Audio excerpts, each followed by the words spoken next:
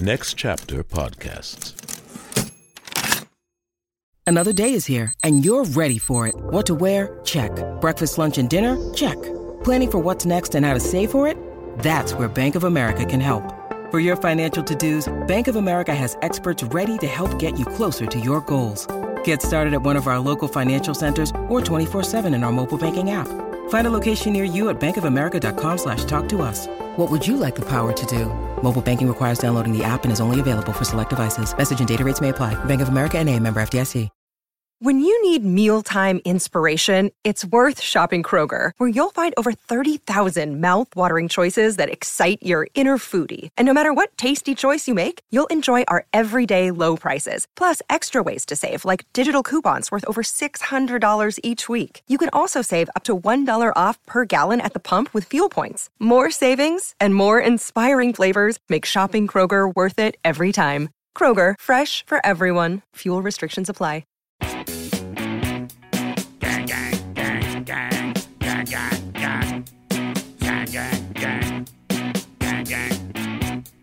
Think of a number divided by who? I love this. Three-girl rumba. It's that three-girl rumba. Ooh, do I love this song? The answer's yes. And it's like the first time I've ever heard it. It's by a band called Wire off their 1977 debut album, Pink Flag. It's also number 412 out of 500 on the 500 with Josh Adam Myers. Welcome, all of you. How is everybody today? It's a beautiful Wednesday. The music is phenomenal. The world might be falling apart. Has it fallen apart, people? I have no idea. I'm stuck in my domicile with my dog that is literally a money pit. I love her more than anything in this world, but Lekka, if I didn't get dog insurance... Dude, if you have a dog and you don't have dog insurance, you are fucking yourself up, dude. Get a dog, get the dog insurance, and then if they get diarrhea, you can just take them. Thank God I have that, or I would be broke and homeless. You guys ready for your day in music? Well, guess what? It's July 15th, and in 1986, the city of El Cerrito, California, declared this day to be John Fogerty Day in honor of one of their hometown heroes, and you will see how that ties in to the record. If you've never heard of this band Wire, then you're like me, and you're like a lot of people. This is the one band that is so influential, and yet nobody knows about it. This album came out November 77. It is the debut by Wire. Wire is made up of Colin Newman on vocals, Graham Lewis on bass and vocals, Robert Go-to-Bed Gray on the drums, and Bruce Gilbert on guitar. Now, a lot of punk bands were releasing albums in 77. Sex Pistols, Clash, The Jam, Talking Heads, Suicide, Television, The Damned, Dead Boys, The Stranglers, and Elvis Costello. But there was something different about Wire, because a lot of punk bands were playing faster and louder, but Wire's roots came out of pub rock tradition, and they threw it back to the bluesy guitar riffs, horny teenage lyrical subjects, and exaggerated machismo of the golden age of rock and roll. Even though this band had very primitive skills, they knew that they didn't want to sound like anything that came out in the 50s. So what did they do? They turned it closer to psychedelic pop of the 60s. And I'm telling you guys, Wire's music is even more of a modern reinvention of music. This band pieced together their sound from what they liked and what they didn't like around them. They appreciated the Sex Pistols' absurdity, their sense of humor. They loved the speed of the Ramones and the Buzzcocks, but they were intrigued by David Bowie and Brian Eno's cold, angular, arty German period. Throw in a little R&B, so they got the connections to the Clash and the Jam. Wire was ahead of their time, And as Johnny Marr from the Smiths put it, they weren't a late arriving punk band, they were an early arriving post-punk band. And when Wire made this record in 1977, they had only been together for 6 months. And what do you get? You get 21 fucking rebellious songs in under 36 minutes. And without Wire, you're not getting The Cure, you're not getting Nirvana, you're not getting Minor Threat, you're not getting Block Party, the shit I used to dance to at Taxlow. And you know what other band you're not getting? Minutemen. Remember last week when we did Double Nickels on the Dime? Oh yeah, you do, because guess what? Our guest today is the bassist from Minutemen, the one and only Mike Watt. He is the bassist for Minutemen, Dose, Firehose. He played for the Stooges for 10 years. The dude's written 2 books, Spiels of a Minutemen and Mike Watt on and off bass. Guys, this is what the show is about. This episode right here is what the 500 is about, plain and simple. Love for the album, finding out cool shit about the guest, and just us understanding music. And what's so cool about this episode is that not only are we talking about Wire, it's a follow-up to Double Nickels on the Dime. You're getting a dual episode. So if you're a fan of either one of these bands, you are getting Wang Zuki Supreme. Rate, review, and most importantly, subscribe to the 500 on all platforms. If you are listening on Apple, please leave us a review and give us a 5-star rating. Pause the podcast and do it now. Follow me at Josh Adam Myers on all social media. Email the podcast at 500podcast@gmail.com. Follow the Facebook group, The 500 Podcast with Jam, and the 500 Podcast fan page. And for all things 500, go to our website, the500podcast.com. Well, nothing left to say, but here we go with number 412 out of 500 with Pig Flag by Wire.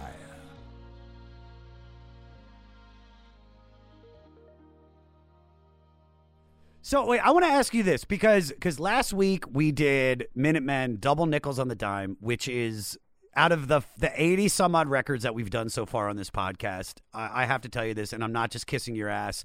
It completely blew me away. It is genre destruction. It's the idea that you can just call that a punk record is like, it is so much more than that. And I thank you for being a part of that. And I thank you for coming on. Well, it fits our definition of punk. We thought punk was not a style of music. It was a state of mind. Yes. So the styles and the motifs and the shit you're talking about, yeah, that was up to each band. So it wasn't a beats per minute thing or even funny clothes or funny names. I mean, that stuff all helped, but it wasn't the definer. It was all about trying to find a parallel universe because arena rock was too much a Nuremberg rally.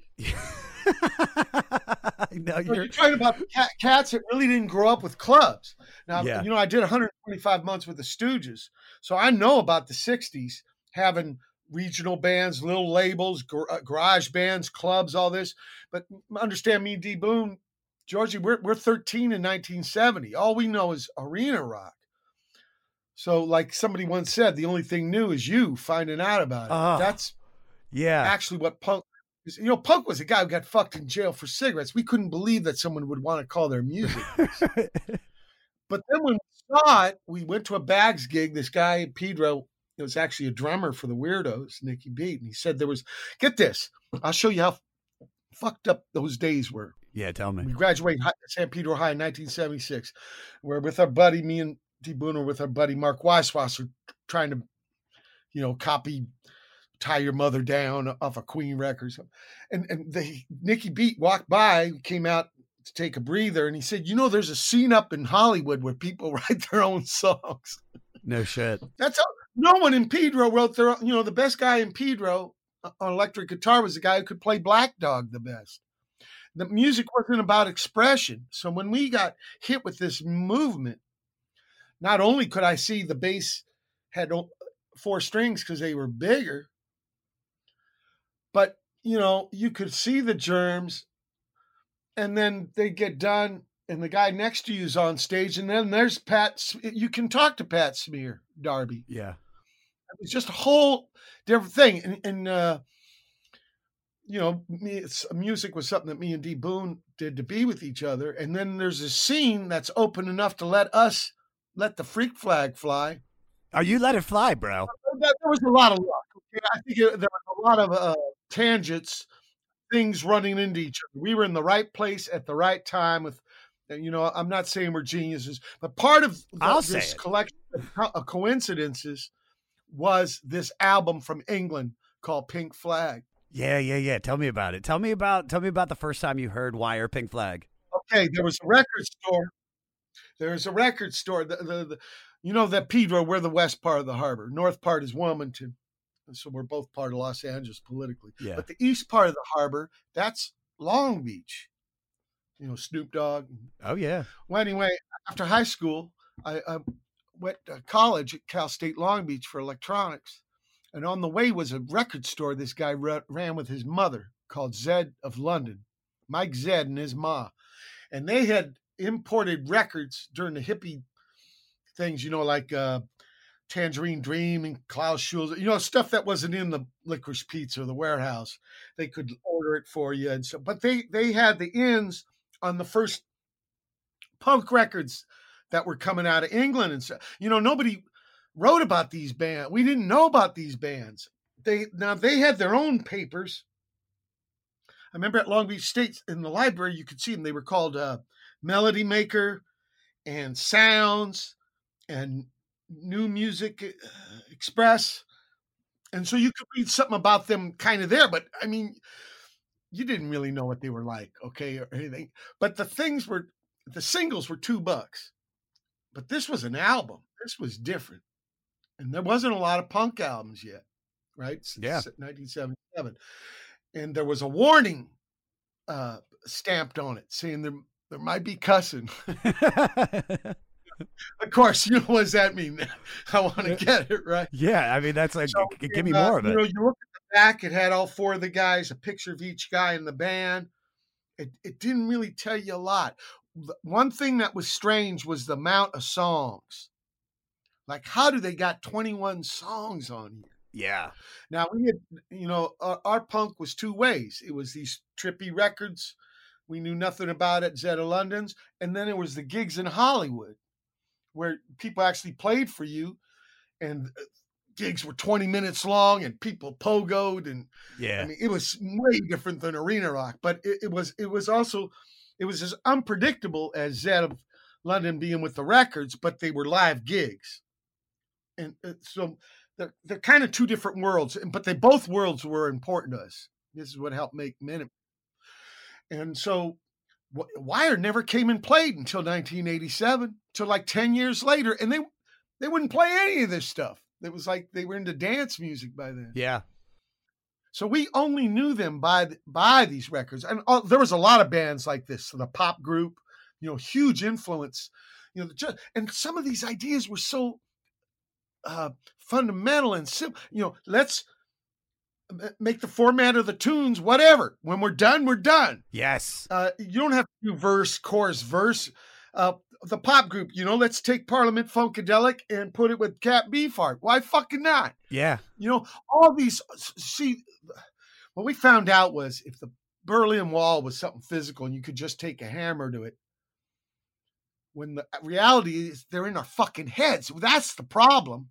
And it took us something like this movement of like guys not even know how to play, but wanting to express themselves, to shake us out of this idea that there was these certain kind of rules that you had to do certain things to make things happen. I mean, this got so intense on us that we decided, me and D Boon were talking once, well, let's divide the whole world into two categories. Okay. There's flyers and there's gigs. And everything that ain't a gig is because going to see a punk gig at a club really ignited something in our minds about the value of a gig, about work in the room. Yeah. I remember when arena rock and shit, after the thing, positive thing, hey man, it was just like the record. Yeah, probably was the fuck. Who knows? Yeah, they just pushed right. play. You're so far away. There's so much Mota smoke you couldn't see. Yeah, it was just a joke. But man, when you went to a club, and it was not like the record. It was much, much, much different. Nothing wrong with records. In fact, what we did to make the record experience, like I said, we didn't know about any of these bands. We picked it by the way the album cover looked, or the 45 sleeve, or the name of the band. Yeah. Wire, maybe some stimulant involved, Sure. that was figuring in our life, Speed Row. Still is, I think, in right? Fact, right? We're going to get into these tunes. There's a tune on there called Champs near the end. Yeah. And I think they deal with that subject. I think they called it Sulfy or something. They were guys were, I got to meet these guys later on. But anyway, gigs and flyers. So everything that wasn't the gig, because it seemed what these bands did at their show, like watch the Bags or the Germs or the Dills, and there was nothing between them and you. Yeah. There was there was the door guy, but after you paid him, there was hardly any control, as far as the band connecting with the people. So we thought that was the most real deal, was the gig. So everything else was a flyer to get people to the gigs. Now, what we did to really accentuate the record experience was we'd buy these, we're all from working things. So different points, we were working 2-3 jobs each, Georgie, myself, D Boone. And so we'd have to wait till we'd have time off. And then we'd eat L and listen to these records for the first time and not know what was going to come up. It totally trip balls and you lose your brain. I mean, we'd have to lay on the deck to listen to these things. Yeah. If you can imagine listening to the first Cabaret Voltaire album and not knowing what's coming and you're tripping balls. I saw a couple gigs, a Germs gig, and a Neubauten gig. But mostly I did the L stuff with records at the safety of the pad laying on my back. But I mean, the whole idea of a gig or music being an event, something to want to wake up and be alive for. Music, like I said, it was something that me and D Boone did to be with each other before. But then when we get involved with the movement, it grabs us and we can't let go. Yeah. And then we thought, this ain't a kind of like I said, no velvet rope thing. If you're going to be on board, you got to bring something. Yeah. I remember Joey Ramone telling me, yeah, it's like a big hay wagon. If you got something, jump on, So, sometimes I have people ask me, man, you don't sound like some of them punk bands of those days.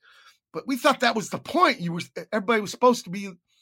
I mean, we're born, if you look at your thumbprint, we need these artistic things to like kind of prove it to each other. But you know what I mean? There's this other tendency for humans to want to be big herd animal. On the other hand, then we use these arts and expressions to prove to each other that, we're a little bit different. But then we have so much in common, right? Mm-hmm. I mean, it's a trip. It's dozens of dangling dualities involved with this kind of crap. But I mean, once you get caught up with it, and also this idea where you're taking turns, you're belonging to a community that wants to take turns. That was not arena rock aesthetic. I use that word aesthetic. Yeah, arena rock is just we're the shit, and no one else is on our level. Yeah, it's a telephone part. It's a telephone without a talking part. Yes. Yeah, you just pick it up and what do you want me to do? So that's where we're coming from. Then we put on this record, okay? Okay. Like I said, first time, right? We're on L and tripping balls, and it's insane. And one of the things about it is the guys sing like they talk, which was not our experience with bands from England, like The Who and Led Zeppelin and stuff. They use accents. These guys, they a lot of them did that first Jam records like that. The Clash, right? These guys are singing in the way they talk. Yes. Then the slang. We don't know half these fucking words that they're using mean. I mean, you know, some of it we do, but some of it we don't, or just got to imagine. Now, they had written out the words, but they didn't write, you know, most records, when they wrote out the words, it was like a little sing-along chart. These guys, they wrote it like in paragraph form. And if you ever look at Minutemen words, that's, you know, total influence from those guys. Because to us, what D. Boon said, he said, you know, in a way, it's like you go into an art gallery and the description of the painting is bigger than the painting. Yeah. Because D. Boon, you know, that was another trippy thing about the Minutemen. He thought the political part of the band was the way he organized the rhythm section versus the guitar. Because he thought lyrics was just thinking out loud. And of course, this is what guys in England think out loud about. Whatever the fuck it is. You know? Whatever the pink flag is. We finally figured out the pink flag was probably about that insurrection in Hungary. Yeah. The Soviet. And actually, it's where my ma and my pop met at a refugee dance in Chicago. I was conceived at one of these things. So the pink flag kind of goes at a dance. Wait, at a dance. So wait, your dad and mom, they're doing the mashed potato and fucking. Is that what you're saying? She told me the address. I was helping the Stooges make that Weirdness. Yeah. Oh, album. I remember. Address. And I borrowed Steve Albini's bicycle, and I rode there. And I called my mom. She goes, "Michael Watt, you were conceived in that apartment." No shit. So, you know, yeah. You're 40 now. When you get a little, you and your mom will talk about shit like this as you get less younger. Oh, but no, she was pretty open when I was in my 20s. She was like, "Yep, that's where me and your father used to fuck." I was like, "Jesus, Mom." Yeah, but I mean, these are things when we heard that. But this idea of a song being a journey. Now we kind of got this with Blue Oyster Cult. I mean, there's some stuff, especially off of their second album, Tyranny Mutation, songs like Seven Screaming Dizbusters. I talked to somebody about this a couple of weeks ago.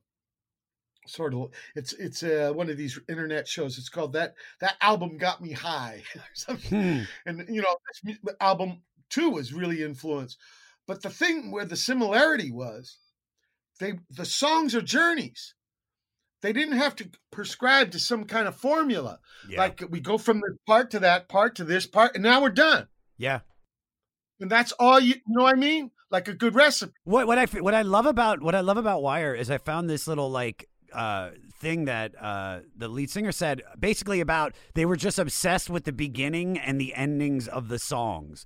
And so the shorter songs just kind of just came together because like we start with this, we end with this, and if it feels done, it's done. And I love that. Yeah. I can relate something to you. Please. Dealing with that. This is when the kind of the last stage of the tenure I did with the Stooges, right? It's with James Williamson. Mm-hmm. And we're doing a gig, one of the first ones with him coming back after Ronnie passed away. And we're in France, and he's talking about when you're running a show, when you're working a room, a live gig. And he says, you know, a tune in front of people is kind of like a sandwich. And if you got two good pieces of bread, by that he means a beginning and an end that's good and tight. Mm-hmm. Like you can have a fucking stronzo in between there, and it's okay. I love that. I fucking love that, dude. Well, man, I mean, that guy's work ethic, you know, it's all about vaudeville. It's beautiful. It's like he really believes in working for people. Expression, music, you know, a gig. Yeah. And, I mean, it's not sleepwalking to him. It's not connecting dots. Oh, he's not a flyer. No, he's a gig. He's 100% a gig, not a flyer. Yeah, you don't know. Well, like Scotty, you know, the drummer, he said, you know, he's a shower. He ain't a grower. Yeah, dude. No, that picture, you know what I'm talking about. Yeah. But what I'm saying is that was kind of his thing, you know, about it. And I learned off that in the Wire guys. I mean, that Read and Burn book, you weren't aware of that, but this guy, God, what's his name? Mr. Nash. I think his last name is But they go into this thing really deep, and if you're obsessed with the record and heard it billions of times, to know the little details, it's incredible. Here's something, because you guys asked me to do this, I went and refreshed myself with about 2,000 listens last night. Oh, I love that. I love that. You deserve that. Dude. But you know what I never realized when I heard it back in 77? What's that? They were a 2-guitar band. Yeah. Because, when you look on the back of the album, Colin don't have a guitar.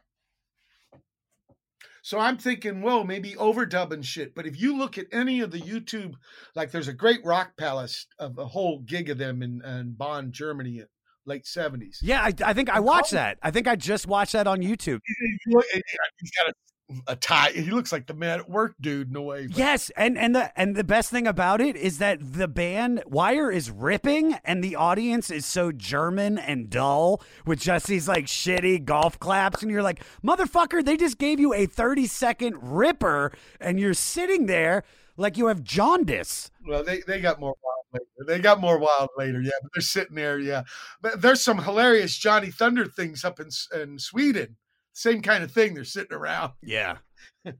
But, that's okay. People have to learn about it. But what I didn't realize, they were a 2-guitar band. And when I listened last night to all this Pink Flag, you could definitely hear the 2 guitar parts that Colin and Bruce. And the other thing, it's hard to realize that 3 of them, Colin, Graham, and Robert, they're like 10 years younger than Bruce. Yeah. They're huge age different. And that's why, they've got a new guy. Well, he's been there 10 years now, named Matt, because Bruce is just, a little less young. He's old, yeah. Yeah. We don't use that word. We use more. He's experienced. He's experienced. Yeah. Is that better? Less young. He's less young. He's less young. Yeah. He's experienced. These are things you don't know, but do you really have to know them when it's coming out of the speakers? I was telling you 106 Beats That is the number of fucking stops. Do you have to know this to really like the stuff? No, I didn't know that. And it's just like this record is so, and this is such a dumb word I'm about to say, feelable. Like you put it on and it's just immediately, because I didn't know what to expect. And you open with Rooters and I'm just like, holy shit. This came out in 77? This sounds more relevant than some of the rock music that's coming out now. That's a news service, right? Yeah, Reuters is the international news agency based in London, and it's basically Wire was trying to avoid political lyrics, but the whole song is basically a war reporter witnessing and commenting on the atrocities in some crumbling society or civilization, and it's just dark, dude. Yeah. But there's a pop group song called Amnesty Report, and the singer is just reading a list of tortures. Yes. The guy literally, these are the lyrics. And I think, in that period in England, they were trying to, make things that made sense to them, and instead of just idioms and just repeating cliches. They wanted not like it was more important or something, but I don't know, some kind of substance thing. I think that's where they were at. Before they didn't have songwriting credits. It was like kind of a group thing. Now you can tell who wrote what. Yeah, oh no, for sure, dude. Hey everybody, so you guys have probably heard me talk about how I've been in bands my whole life. I love writing songs and performing in front of crowds. Just like with comedy, as a musician, it can be kind of hard to cut through the noise and really stand out as an artist. I feel like half the music projects I've been in have ended just because we couldn't figure out the answer to that eternal question of how do we get people to hear us? But then again, that was before there was DistroKid. DistroKid is a digital music distribution service that brings your sound to the masses. It's a one-stop shop for getting your songs on iTunes, Spotify, Apple Music, YouTube Music, Amazon, Deezer, Tidal, and many more. What's Deezer? I never even heard of Deezer. How many of them are there? I know all that. That's like the holy grail of streaming services, though, and getting paid. We want to get you paid for your music. That's huge because a lot of bands go broke before they get big. But DistroKid collects earnings and payments and sends 100% of these earnings to artists, minus banking fees and applicable taxes. And that's just one of the tons of benefits of using DistroKid. You can send big files to anyone with their instant share feature. You can use the hyper follow feature to promote your release and get pre-saves on your song. You can even create personal landing pages for yourself, your band, your brand, and whatever you like. It has a free Spotify Canvas generator too, to generate your own Spotify Canvas for your songs. And the Mixia feature instantly masters your tracks for higher quality audio. So if you're ready to bring your band to the next level, it's time to check out DistroKid. The DistroKid app is now available on iOS and Android. Go to the app or Play Store to download it.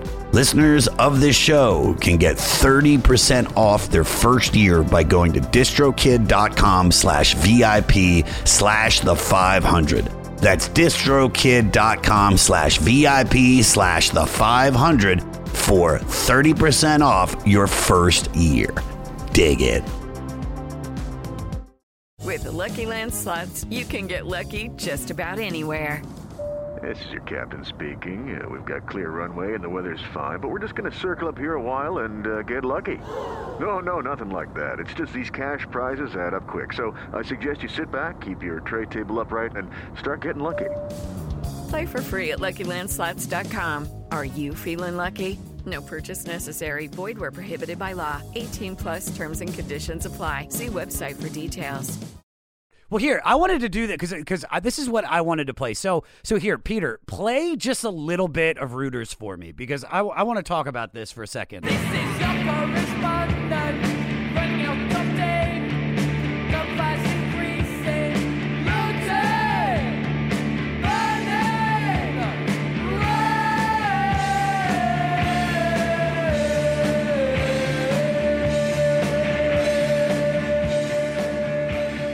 All right, so this is 1977. They've got me singing Rape, like screaming Rape, the way, because this is just, it's so singable. It's such a fucking catchy song. Dark as fuck, but this is what I wanted to play, Mike. One chord, too. One chord. Oh, yeah. You know, there was a band there. In fact, they're still around in SoCal. They're called the Urinals. And Minutemen love the Urinals. And the Urinals really got into this Wire thing. These guys, they ended up having a trippy aesthetic. It was really interesting, And of course, the best thing if you really admire somebody, okay, you're influenced. Actually, for us, we were using their short song because Reuters, for example, is not a short song. There's 4 songs on this album that are not short. Reuters, the title song, Pink Flag. It's funny because a big band on this label, Harvest, EMI, was Pink Floyd. Yeah. By the way, they also their album covers helped fund Throbbing Gristle, Hypnosis. Huh. Believe it or not, Pink Floyd helped out some of the punk underground. No shit. But there's their money went into Industrial Records. The prism with the rainbow and the man on fire shaking the other man's hand. Oh, wow. That's a company called Hypnosis. And they, Sleazy, one of the synthesizer players for Throbbing Gristle, worked for those guys. It's trippy. Tango web we weave, But anyway, there's Strange and then The Lowdown. So there's actually 4 long songs. Strange, I think, is the longest one. It's almost 4 minutes. Yeah. But, what Minutemen was doing by using their short song, we were really embarrassed of knowing Blue Oyster Cult and Creedence before. Like, these punk rockers seemed more pure to us. They just started learning when they found out, where we had learned off copying records and shit. So we thought using this real severe format, people wouldn't know that we were all polluted by the regime before, yeah, or something. So that's where we looked at Wire. But then a couple years later, me and D Boon went and we had a big discussion over this record. And what we really dug, especially the end of side 2, before they get to one, the way the songs fit together, they're sequenced perfect. Oh my God. Yeah, I couldn't agree more. Like, some way, what is this feeling, called Love and Fragile and Mannequin. They're kind of almost the same song, but they're not. And what it made us think of was off the first Who album, there's a opera called A Quick One While He's Away. Mm-hmm. And that, in a way, that's what they did. Wire was making a whole album. They weren't making, even though, they did shit like Outdoor Miner, these perfect singles. Yeah. Dot Dash. Somehow this wasn't like that. This was like an album. This was a journey. This was like, Kraftwerk, where the Autobahn was one whole side. I found out later it wasn't. It was all these different things that Connie Plank guy sewed all together. And also, what was the big hit for Edgar Winter? Frankenstein. You know why it's called that? That was like some 40-minute prog piece that got all cut up, with a fucking drum solo on AM radio, right? Yeah. Ba, ba, ba, ba, ba. Every high school, junior high band I knew in those days was playing that thing. And so Wire was doing it by actually performance, not with tape. I mean, the Mike Thorne guy, the producer guy, there's 2 records after this, Chairs Missing and 154. Mm-hmm. And they all 3 kind of fit together. And he's a big part of them. He's like the 5th member. But on this one here, I think it's the band. It's really the band. Also, I don't think the band is they're together as a 4-piece. I think they kind of split into 2 camps after this. If you read the book, you get that kind of sense too. God, I got to get this book, bro. Graham and Bruce on one side and Robert and Colin on the other side. But they really are a band here. And you can tell that they're doing gigs, right? They're on that Live at Roxy record. They do 2 of the songs. I don't know if you're aware of that, but that was a real early record in the movement. But what's weird, if you read back on interviews with Wire, they're always wasting all this energy saying that they're not part of the punk movement. That's the thing that blows my mind about Wire, is that if you look at the music that came out in 1977, you had, and these are all debuts, the Sex Pistols, the Clash, the Jam, Talking Heads, Suicide, Television, the Damned, Dead Boys, The Stranglers, and Elvis Costello.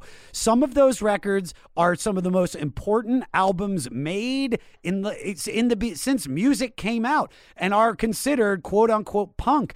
But Wire is doing post-punk before punk became punk. Do you know what I'm saying? Kind of. I mean, it's a little bit a semantic question, a jargon, in some ways. Please. I'm not so embarrassed. I'll tell you what's a more embarrassing word: fucking alternative or new wave. Yes. I mean, those are even worse words, okay? I mean, what's the alternative to music? Silence? I mean, it's so fucking now, I've told people to watch out. Look who uses that word now. These fucking Nazis and shit, right? Yeah, you're right. Oh, right. I told you to watch out for that word. That's a loaded fucking word. People are embarrassed. Look, they had stickers on records of safety pins. It was fucking embarrassing, okay? Yeah. But there's been enough time and space, and Wire plays those old songs now. In fact, in the book, they talk about it being a mistake that they stopped playing those songs. They're new music rips, dude. Like I listened to their latest album that came. I'm talking about 20 years ago. Yeah, they started playing the Pink Floyd. Do you know that the first time they came over, they had a band with a music critic. It was called Ex-Lion Tamer, the name of one of the songs on this album. Yeah. And they did the whole Pink Floyd, Pink Flag album. Dude, you're literally, I have that. That's one of my facts at the end that I was going to bring up. So I love this. So all the listeners, just so you know, in 87, a Wire-obsessed rock critic put together a tribute band, like he said, the Ex-Lion Tamers, for the express purpose of playing the entire album note for note. And this is how dope Wire is, and has such a great sense of humor they have, that they had them as their opening act for the whole tour, so they they didn't have to play any of the old shit and they could just concentrate on the newer shit. Yeah, like bingo, or kidney beans or kidney bingo or grill or stuff like that. They talk about that where in the book about Robert's Go to Bed is like, by the way, that's his real name. Yeah. Like, yeah, they're trying to, because it's the beginning of MIDI and computers and they're trying to get these sequencers and they're wasting so much time in the studio. He ends up quitting the band. Yeah. He comes back. But, look, I think Wire in some ways stumbled onto something that, and a lot of times when we're younger men, more younger, we don't realize, right? You don't know what you got till it's gone. Yeah. Pave down, put up a parking lot where the fuck. You got it. You got it. It's broken, but you got it. You don't realize, right? Yeah. And it doesn't mean, you're a bad guy. It's just like, it takes a life to live, right? Yes. Yeah. So the real good cats in a way, but yeah, all this energy into like, oh, we weren't part of the punk. We're not part of these guys. We're not. When the way arts are and stuff, you don't have to be in a strict hierarchy. In fact, that kind of makes it worse. If things are just bumping in, what's it called? Fuzzy logic. Things are just bumping into each other. And they're kind of influencing without totally, I'm saying, taking orders or giving orders. It's just this confluence of kind of different trips going on, right? Mm-hmm. Just like, I give you a million examples, but there's got to be some kind of like autonomy, between the little creative groups, or you get too much hive mind, right? Mm-hmm. So it's funny about that kind of thing. You want to be close enough, especially to inspire each other, but not to become fucking rubber stamp and cookie cutter Xerox shit of each other. I mean, that's when it's over, right? I remember I was doing some Warped Tour gigs and it was the swing thing, and the guy, about a year later, one of the guys in the band, he was dressed up New York Dolls, and whoa, what happened to the Mike, when they make the Gap ad, it's over. Yeah. That's what I told So then I gotta ask. Then I have to ask you this. I have to ask you this because you said that is because going back into Double Nickel on the Dime.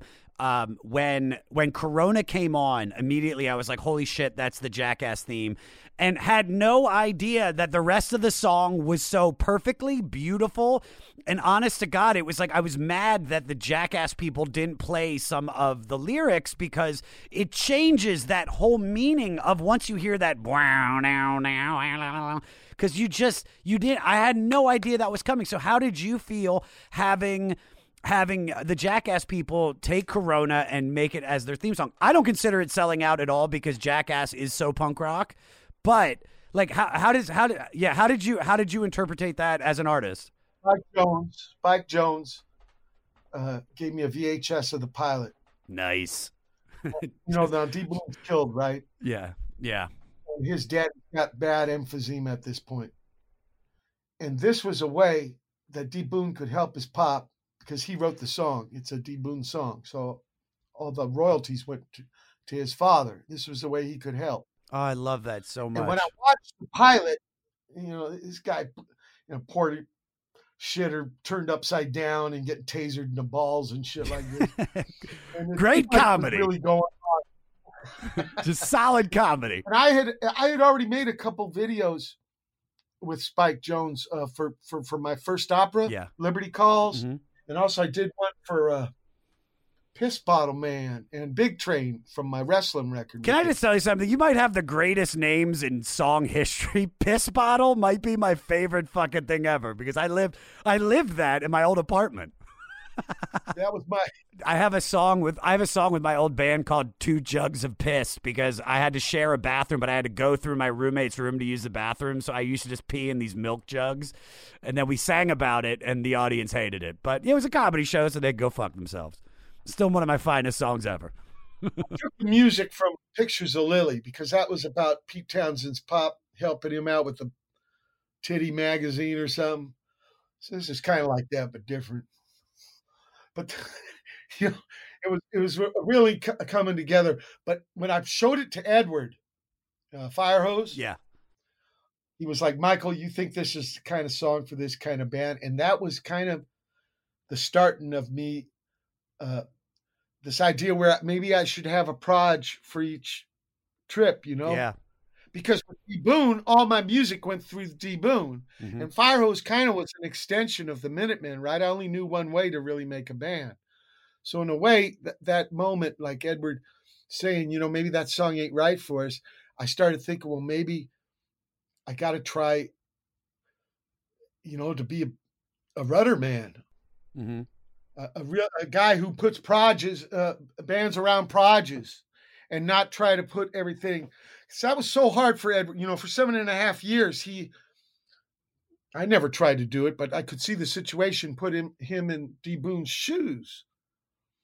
And, you know, that was a weird thing. That was such a hard thing to keep doing music without D Boon was really hard. I owe Edward so much. Yeah. And Georgie too, of course. 14 years with Georgie, but Edward, and having to put up with that stuff, people always comparing him, wasn't right. Yeah. Both those guys I owe a lot. That was a hard part of my life. My whole music world, that was the hardest.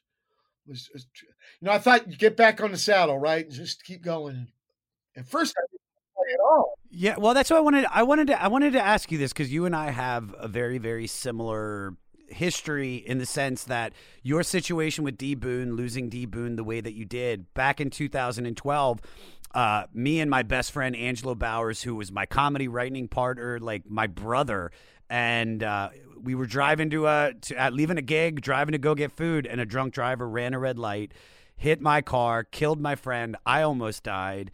And everything I've done since, including this podcast, is honoring the life of Angelo Bowers, because he was that important to me. And I don't think I would be where I am if it wasn't for the things that he said and the comedy that he taught me and the lessons on enjoying life. So, because I wanted to ask you, because I had to deal with drugs, and I had to deal with starting to, once I got sober, to starting to create these projects. Like the goddamn Comedy Jam was because of Angelo. The podcast was because of Angelo. How did you like get out of that crippling depression after you lost D Boon? Well, I didn't know that you had to pay to not have your phone number in the phone book. So Edward literally found me in the phone book and called me up, and I'm coming over. Mm-hmm. And this guy shows up at the Hatch with fucking, you know, bleached hair and U2 and REM albums. I couldn't believe it. He drove his parents' car. I bought him his first amp. He was a trumpet player at Ohio State. He had an electric guitar, but I bought him his first amp. And I just said, Georgie, if this guy's got the fucking nerve, let's try it. Georgie said, okay. So I don't think I was ready, but you know what I mean? Sometimes the sitch. Yeah. Right. It just says, there's Edward. He's ready to play, man. Yeah. I built, at this point I lived in a 1-room thing. It actually had one outlet. This place was built before electricity. So when they put in electricity, put one fucking outlet. Jesus. So I went and got lumber from the alley and back, and I built a big ass desk. I said, Edward, you can conk under here. Yeah. In this little 1-room, I just was really amazed by his, I don't know, chutzpah. Ooh, you know nice. I mean? Yiddish word. I wasn't expecting that today. Well, in this racket, I mean, there's a lot of tradition, showbiz. Like we were talking about Ig, working the room and stuff. Yeah, dude. Okay. You knew I was Jewish. You knew it. A lot of the showbiz talk has these kvetch, kavel, you know, all this kind of stuff. You got it, dude. Not just Schlemiel, but the Schlemizel, right? Oh, yeah, dude. Not just the guy who spills the soup, but the guy who gets the soup spilled on him. I just love this idea of you know, dealing with it. And when, especially if you're from Econo background, We Jam Econo isn't just a slogan. I mean, it's really a way of doing things. And that's something that the movement showed us. Number one, it's about people. The old days was about people. I think the new days are about people too, just like you talk about your buddy there. Yeah. The idea of the people in your life, people you lose in your life. Mm-hmm. I mean, if you got any kind of sensitivity, this is going to have a bearing on your expression, I think. Yeah. Otherwise, what is it? Just following fucking formulas and recipes and you know what I'm saying? Just sleepwalking and not, it's got to be about more than that. Well, I have to look at losing Angelo as, at the time, it was the worst thing that ever happened to me. But also now, 8 years later, I can look back and be like, man, that, like, Angelo passing was this beautiful thing that made me appreciate life and made me appreciate what I was doing and made me appreciate the other friends that I had. And Ange isn't gone, just like D Boone's not gone. It's like his music lives on, Angelo's comedy lives on, and the lessons that he taught everybody lives on. And it's like, and by doing this podcast, it's like, I'll do this until May 31st, 2028, so I can finish every record, because Ange would have wanted me to do that. And it's beautiful. It's like, but that's the only way you can look at it, because if I still just was like, it's the worst thing, then I wouldn't be able to leave my apartment, and I would just be, I probably would have killed myself with drugs years ago, So you got to find the beauty. You got to find the beauty in the horror, because that's what life is. It's like you said, it's the schlemiel and the schlemazel. It's like the yin and the yang. And making sense out of that to form expression. And the whole idea of a band too, it's more than one guy. Even, if you're the rudder guy, like if I put my name in the band name, I just want you to know who to blame. It's about taking turns. And whenever you make an ensemble, like Wire, they were making interesting conversations. Now the way my mind was working, this is a band, but actually it was 4 dudes. Yeah. And in a way, it's like what we were trying to do with Minutemen and what the Urinals were trying to do with the Urinals, and, the Germs doing with the Germs. But on the other hand, not exactly the same. Because, that would be kind of lame. Yeah, very lame. We're all, I Love Lucy reruns. This week it's pizza, next week it's mayonnaise. I mean, Jesus.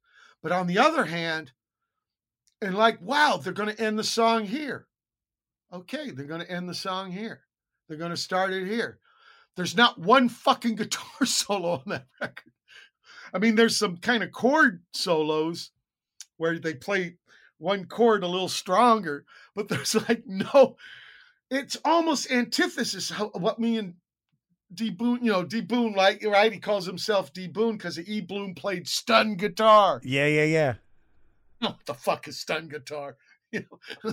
These guys, I mean, you know what I mean? It's something that you thought was so pounded into the ground, they reinvented for themselves. And why couldn't we do the same? Yeah. Just like going to the thrift store. And that's just the beginning of your outfit. That's not the end of your outfit. That's the beginning. How are you going to like pin it together? And what are you going to write on it? And I remember having Richard Hell on my radio show and wanting to talk about the clothes. Don't ever ask him, but he don't want to talk about the clothes. But we love the fucking clothes. Yeah. We love the clothes. The first gig we saw, me and D Boone. What was that? T-Rex. Nice. We were 14 years old. We played Long Beach Auditorium here. And he had some clothes. Some shoes. Why did he wear such like orthopedic shoes? Like in the documentary, you got D Boone wearing like Ben Franklin turnbuckle shoes or some shit. Yeah, we made that video. We made that video the same day we made This Ain't No Pick. Like I said, we split the universe into gigs and flyers. Yeah.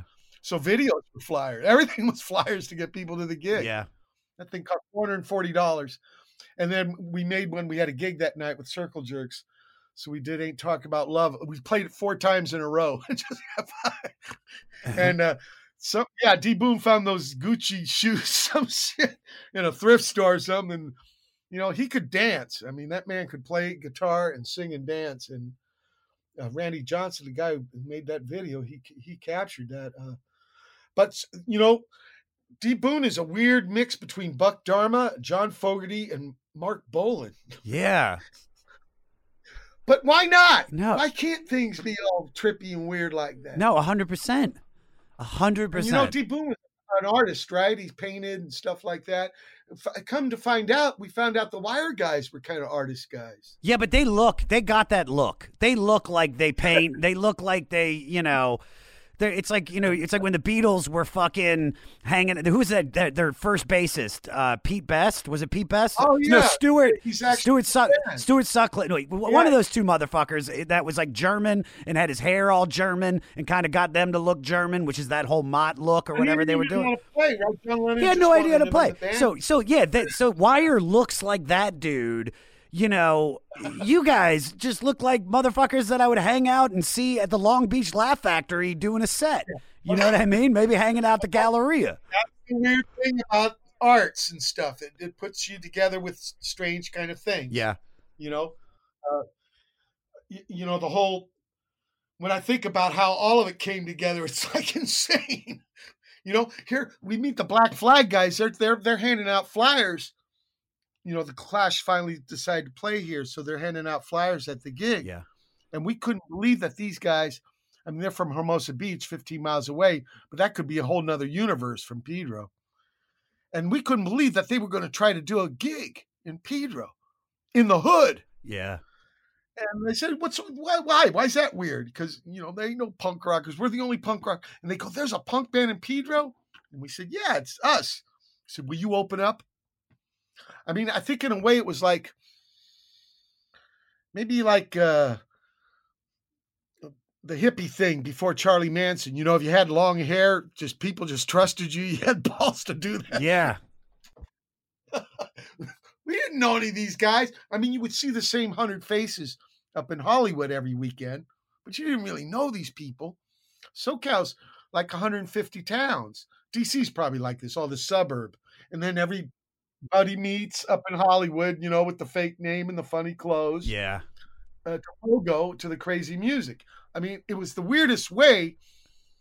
I don't know the Valley. I don't know the Inland Empire or Orange County. Be glad you don't know the Inland Empire. That place is a fucking shithole. That empire has fallen. Actually, it's like almost half Asian now. Yeah. There's a lot of immigrants. But yeah, there's some parts, with the nooses and bullshit. Yeah, fuck. What's that's more like Fontana, and there's assholes everywhere, okay? But there's also the point I was trying to make, Josh, was like, I didn't really. We're balkanized. You fly over, it looks like one big town, but we really don't know each other. Yeah. So what brought us together was this community. Well, I know Schlemiel and Schlemizel.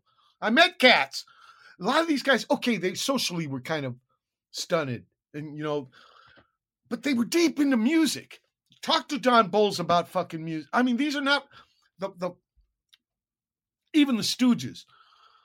Ig with culture, Ronnie with history, Scotty with nature, Brother Steve with politics. I mean, these were not stupid people. The people I met in the movement, incredibly deep people. Okay, a little awkward in some ways, but the stereotype of a bunch of fucking thugs, that's bullshit. Yeah. It's more misfits, I think. People just couldn't fit in with the... I got to tell you, 70s people were pretty narcissists. I mean, you wouldn't talk about music even 5 years old. Really? You know? Yeah. Nowadays, a kid, right, he's into Black Sabbath. That's a 45, 50-year-old band. Yeah. There was none of that shit. I remember that movie Woodstock, right? Mm-hmm. Sha Na Na comes out. It was one of those midnight movies in Long Beach on Ocean Boulevard. And Sha Na Na comes out. People like in the crowd, fuck this shit. That's my dad's music. Yeah. I mean, that's only like 10, 15 years old. You talk about some narcissist people. And, but I think both punk and disco were reactions to this arena rock shit that was really narcissist. Like we, you know, all liking this one thing. It's just too weird. It's just too weird. So, you know, the way a farmer would tell you, if you want a good crop, use a lot of manure. Yeah. Like, bring it, motherfucker. Yeah. I mean, the 70s totally produced that movement. Which, you know, that movement actually goes back to fucking Walt Whitman, you know, putting out Leaves of Grass. He had to put that out himself. 1855, right? First edition. Yeah. So DIY, come on. That goes way fucking back. You know, the only thing new is you finding out about it. You know what I mean? Yeah. So The Wire, but the finding out about it is important. Yeah, of course. And you being there to find out about it with your buddy. That's really important to make the new thing, right? Yeah. Right? The thing these guys, these outsiders are doing, then the way it affects you, and then you and your buddy come and taking that and making a third thing out of it. I think this is really important stuff and keeps things from just getting stuck in the glass box in the freezer and keeps them alive. That's why punk can't be a style. It's got to be a state of mind. Yeah, let's talk about the different styles that are on this record and talk about a few of the tracks, because you're making such a good point that I feel Wire's music on this record can back up. Like, so the album opens with Rooters, which I thought was going to be just straight. Like, this is the album. It's going to be this slow, dark fucking rock. And then you have something like, let's just play, dude, Peter, play a little bit of Field Day for the Sundays. I wanna be a talk for the day, so sure. Pictures I made with a new back street. So lacking a day, stuck in the white, looking the same as Monday morning. Stuck in the white, looking the same as Monday morning. I mean, that's the song. That's 30, not even 30 seconds, dude. Also, okay, they got only so much technique, but they make sure that you know it's a conversation. They've got these starts and these stops. They're talking to each other. They're listening to each other. Yeah. They don't have to. Okay, the first tune has big chants, right? Right, especially rape. Yeah. That's a big chant. There's no chant in this song. In fact, what is a fucking Sunday? I found out later it's some bullshit, you know, kind of like National Enquirer. Yeah, it's the shit. tabloids. It's the tabloids. Yeah. And of course, you're going to end up limp as Monday morning with that shit. Yeah, for sure. Don't buy it. You know, fuck that shit. Wire supports very much critical thinking. But that tune, you know, the way they're playing with each other, even though, yeah, they can't give you the Mussorgsky pictures at an exhibition, but they can give you the feeling of that because they're playing together. They're making an interesting conversation. It's not like, hey, I'll see you at the finish line. And that really struck us. You know, it's funny nowadays, I can meet people in music and rock and roll, especially rock and roll, because in the 70s, rock and rollers hated punk more than the Square Johns. These motherfuckers, you know, even though, you know, come on, Little Richard, right? But Yeah. no, it's this kind of refined music technique world, right? And fuck you faggots. I mean, that's why you ended up playing a lot of ethnic halls and discos, because of these fucking guys who thought they owned the, whatever it is, the franchise. Rock and roll's an old R&B word for sex anyway, right? It's Alan Freed. Oh, yeah. Yeah. Fucking jive motherfucker. I mean, and then they want to run your fucking life. Yeah, I know. Okay. So Field Day for Sundays. I mean, there's no repeat course. There's no bridge. There's no, you go from here to here to here, and it's done. And then wham, it goes into this kind of Latin motif, Three Girl Rumba. Yeah. Here, set. yeah. Play Peter. Play a little bit of because this is one of my favorite songs on the fucking record. Play a little bit of Three Girl Rumba. Now you ain't got a number, you just wanna rumba, and there ain't no way you're gonna go under. Go under, go under, go under, go under. You tell me you're thunder. Go under, go under, go under. Yeah. So check this shit out. So there's a song later on the album called Brazil, because they thought the music sounded slightly Brazilian, and then with their sense of humor, they decided to write this song like it was a transition of some Brazilian song. The song Brazil to me sounds like, we always thought it was like a cowboy song.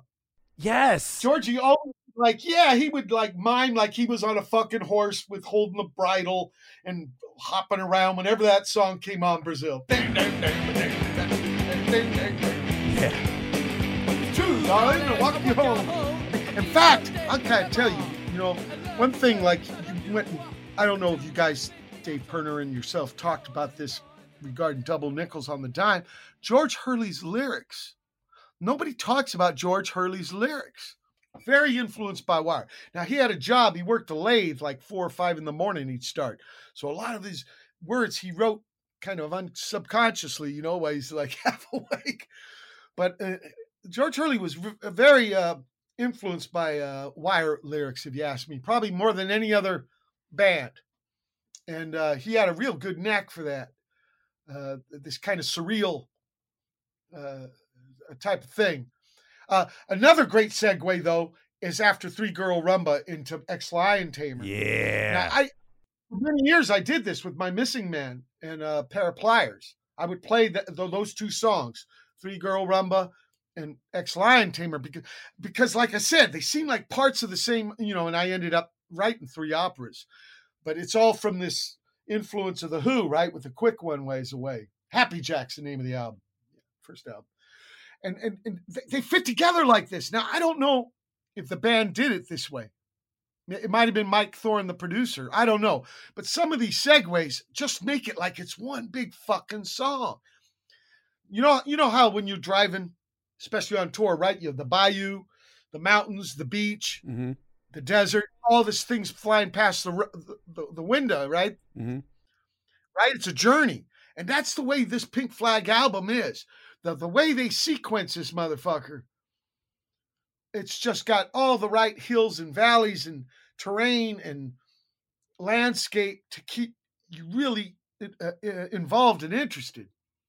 You know what I mean? They never paint you into a rut. Yeah, no, I completely agree with you on that. This I don't know if their intention was to make a concept record, but everything fucking flows from one track to the next, and because then you go from Ex-Lion Tamer to one of my favorites on the record. We have Lowdown here. So Peter, play just a little bit of Ex-Lion Tamer real quick.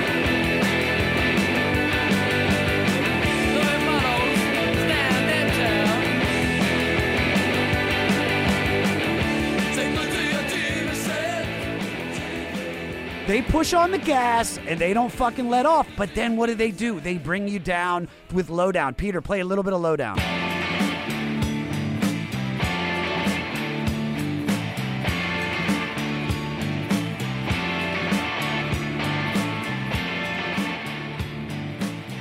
So Ex-Lion Tamer to me is in a sense, I don't want to call it punk pop at all, but it's so accessible for hearing something after the few tracks that we had prior, and then you have Lowdown that takes it right back down to this like... They do have the chanting chorus, right? Over and over. Yeah. TV. Yeah. TV. Be glued to your TV set. TV. See, there's enough. England's not so foreign. There's enough words in there where I can... But the fish fingers, I don't know what the fuck that is. But the Lowdown is hilarious. It's almost like the fourth wall thing. He's explaining to you how you sing the blues. You go from A to B to C to D to E. Yeah. And everybody knows, right? Yeah. E minor's where you... But he's so literal about it. Yeah. It's hilarious, And that the riff is fucking econo. That drum riff is so econo. It fits that bass lick like a glove.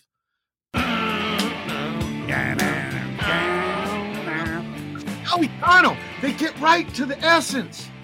They distill all the fucking flab, all the fucking superfluous. They get it right down to the bare nada. Yeah, there's no fat. There's no fat on this record at all. Why? Probably because they don't know how to play yet, right?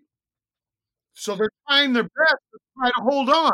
Right? They had been together 6 months, and then they recorded this record, if I'm not mistaken. 6 months. You know what's funny when you read the book? What? There was actually a fifth member, a guy with a mustache who was an old rock and roller. Yeah. And they kicked him out, right? You know that? I think it's before the first gig. I think he lived at the practice house or some shit.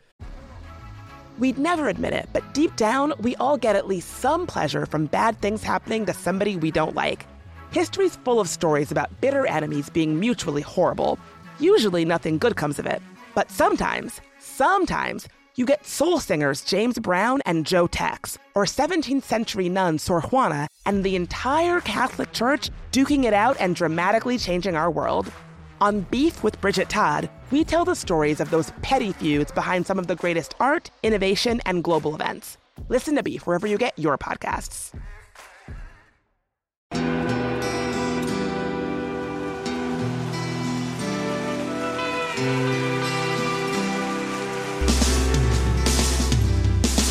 I don't think it overstates things to say that the Beatles were the greatest gift to entertainment and culture of our time, a secular religion, if you will, with their universal appeal and demonstrable impact on people's lives. I'm Robert Rodriguez, host of Something About the Beatles. With every episode, I speak with historians, musicians, artists, and Beatle witnesses, all in the service of fresh insights into the most joyous cultural entity the world has ever known. I hope you'll join me and listen to Something About the Beatles, now on Evergreen and wherever you get your podcasts.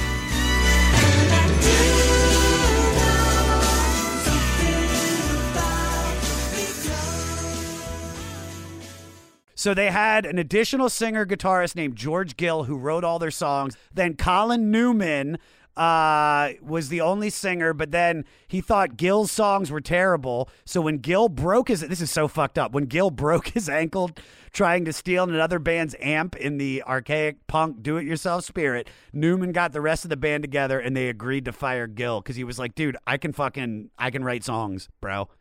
And they knew they had to trim the motherfucking fat. Yeah. I mean, even personnel-wise, right? And I mean, I can't imagine. When I read that, I couldn't believe it. I had no idea about that. You know, you think these guys were born in 1977. They came out of some egg. You know what I mean? Yeah. And one thing that they make clear in the book, too, no U.S. references. They don't want to, like, no rock and roll. And I guess this guy did a lot of that stuff.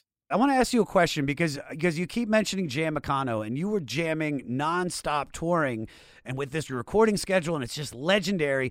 But in the early 2000s, you had a very painful infection in your perineum, aka your taint, and you were forced to rest for over 2 months without picking up the bass. So I wanted to ask you, more than 2 months, like half a year. So what did you learn about yourself in that downtime?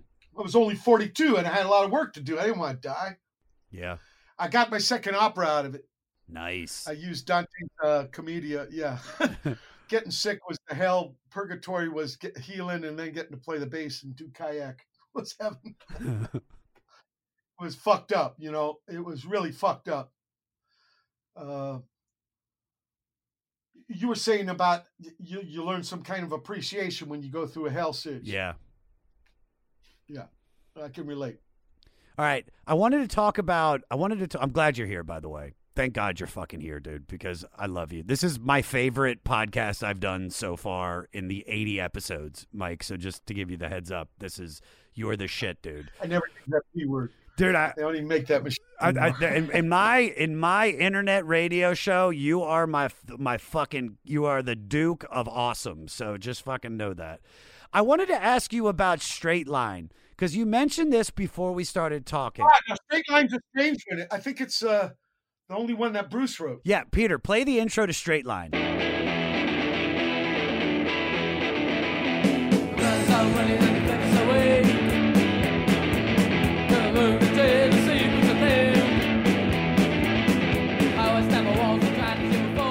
All right, so you mentioned this off air, but when I heard Straight Line right after listening to Double Nickel on the Dime, I was like, holy shit. I gotta have to ask you, how influenced, because this to me sounds like Minutemen. Yeah. Like it just has that fucking feel. So like you mentioned it, but you said there would be no Minutemen without Wire. Yeah. It's really hard for me to imagine what would the Minutemen have been if they did not hear Wire. I just have no idea. They had such profound influence on us, especially this idea that song can be whatever you want to make it. They proved that to us more than any other band. Of course, we should have realized that with anybody, but for some reason, it was these guys with this record that showed us you can do anything you want. You got permission. They gave us the Geo. you know? And I think a lot of it was just, the right place, right time, a lot of coincidence, a lot of circumstance coming together. But it was just like, I don't know. We had to unlearn certain fallacies. Yeah. And the way to unlearn is a good example instead of just negative shit. No, let's hear a good example. Here's guys who are just learning how to play, and they can come up with their own voice. They're for guys from England. Yeah, they like rock and roll and stuff, but do they want to make a rockabilly tribute band? Yeah. No, they want to, you know what I mean? Yeah. For example, I'm going to write a novel, and I'm not going to invent one word, but I can still make a very original novel. In fact, if I start making up words like Finnegan's Wake, it's kind of hard to read. You know what I mean? Yeah. There's ways, and that's what they showed us. You take whatever you got. That's what Sweet Jam Econo's about. It's not the cheapest thing. It's the most bang for buck. It's you putting everything you got into it. And if if you fall down, you get back up. You can, I guess that's more like the skateboarder lesson, but you're not going to talk your way out of getting back on that skateboard. You have to get back up there. Back up on it. Yeah. Get back up on there. And to us, that's the Wire thing. That's the whole movement. Doing it in front of people, okay, it's embarrassing. But, maybe that makes shit count more. Oh, for sure. If you're always in the prac pad, maybe you don't try as hard. When you have to sell it, like they say in wrestling, right? Sell it. Yeah. You gotta sell it. Yeah. We were talking earlier about Ig, right? Ig's always going to sell it if he's going to fucking. If you're going to do it. Room, right? Yeah. I love that. And this is what Wire, like we only got so much time to say what we're going to say. Like there's an instrumental on the record. It's called The Commercial. It starts off the second side. And I thought that was so trippy of them to do that. Why not make an instrumental? Maybe, you don't do the Paganini thing with 50 beat notes. So what? And what is it? It's whatever you... D. Boon had this famous quote. The skater, in fact, in Arizona, Rob Locker, made a sticker out of this. And it says, punk is whatever we made it to be. And D. Boon said that, and he wasn't being self-conscious. It just came out of his mouth. But that's what it is. The knowing is in the doing. And that's what Wire proved us, even though we couldn't relate, we couldn't understand a lot of what was going on. It didn't matter. Just like kind of trippy movies are, right? Yeah. They have an effect on you. They're profound, but you don't have them figured out. You just enjoy it and you just love it for what it is. And yeah. In fact, they're provocative. They start shoving you into places maybe you want to explore that you didn't really think about before. Again, not making a copy, but like the Huskers with the Zen Arcade, the Springboard, Launchpad. Yeah. And that's what community can build. And that's how these guys, 6,000 miles away in England, not too indie of a label, by the way, EMI, probably the biggest record company in the world at the time. But that's just like me getting on the, using the payphone, right? AT&T, not too indie of a company. Yeah, right. But I put my 2 quarters in so they don't jump on the line and I don't hang up, okay? I mean, this is the thing about it. These guys were taking responsibility for their own autonomy. They weren't blaming, oh, the label made us do that, do that. You know what I mean? Yeah. It's hard to relate, because all you hear about is whining and excuses for shit, because people put out these ridiculous expectations. When let's build a set, let's build a gig, let's build a record. I mean, that's a noble fucking venture, and these guys did it. These guys fucking did it. Yeah. I mean, what is a fucking flag? Like I said, I thought it was about some history thing. D. Boon loved history, so But is really that the pink flag? Is that the whole album? No, that's all these guys. Not all these.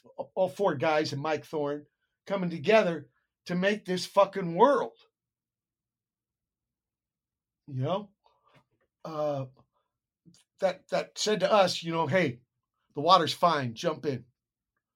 Don't be afraid to pogo, man. Let the freak flag fly. What I love about, but you keep saying that let them pogo. What was so great about this album and the band Wire is that their songs were too short for the fucking fans to pogo to, and they started getting mad because they'd cut them off, and they'd be like, "Wait, we're just started pogoing," which is like, because here, I wanted to play Strange real quick because you're talking about how you can inspire. So here, Peter, play a little bit of Strange.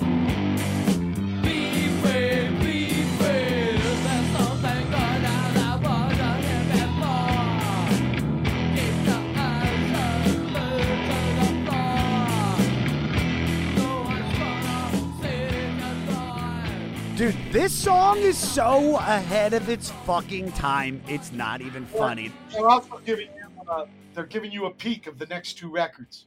It's got a flute, right? Yeah. I think it's got a flute with played by Kate Lucas, and they put effects on it, and it sounds like Ghost Shrieks. Flute. It's almost like, okay, remember this band from Holland called Golden Earring? No, I've never heard of them, but tell me about it. They had a big hit. It was called Radar Love. Oh, yeah, I know Radar Love. Rock and roll, right? But if you went to the gig, that was there was only a couple rock and roll songs. The singer pulled out a flute.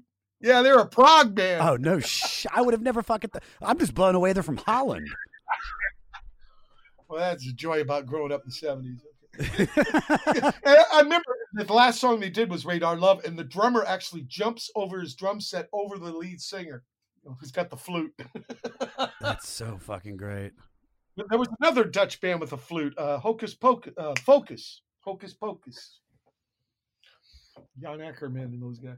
But anyway, they're going to start getting into strange sounds. The thing about Wire is they're not going to give you a rerun of Pink Flag. That's how balls out these guys are. Even though this thing worked for them, yeah, it's like we're not going to make a rerun out of this. That's it. We're going to move on to Chairs Missing. Yes. And then from there, 154. And you know what 154 stands for? What's that? That's how many gigs they had played up to that point. Really? I wouldn't shit you. Oh, that's fucking great. What I love about Strange is, like I said, not only is it ahead of its time, and I didn't even realize it because we broke down Document by R.E.M. I think that was episode 462, and they covered Strange, did their own version of it. It's good, but when you listen to this version by Wire, it's like, oh yeah, dude, you can try to cover it, but you're not going to do some of the strange shit that they were doing. So I wanted to ask you this, because the song is called Strange. What is the strangest shit you ever saw on tour? Well, our last tour was with R.E.M. Really? Wait, that's true. Yes, it was. Yeah, and in fact, when they asked us to open for them, we didn't know who they were. We had to buy a record, the ear on the wood block. Yeah. Yeah, like, whoa, this is kind of like folk music.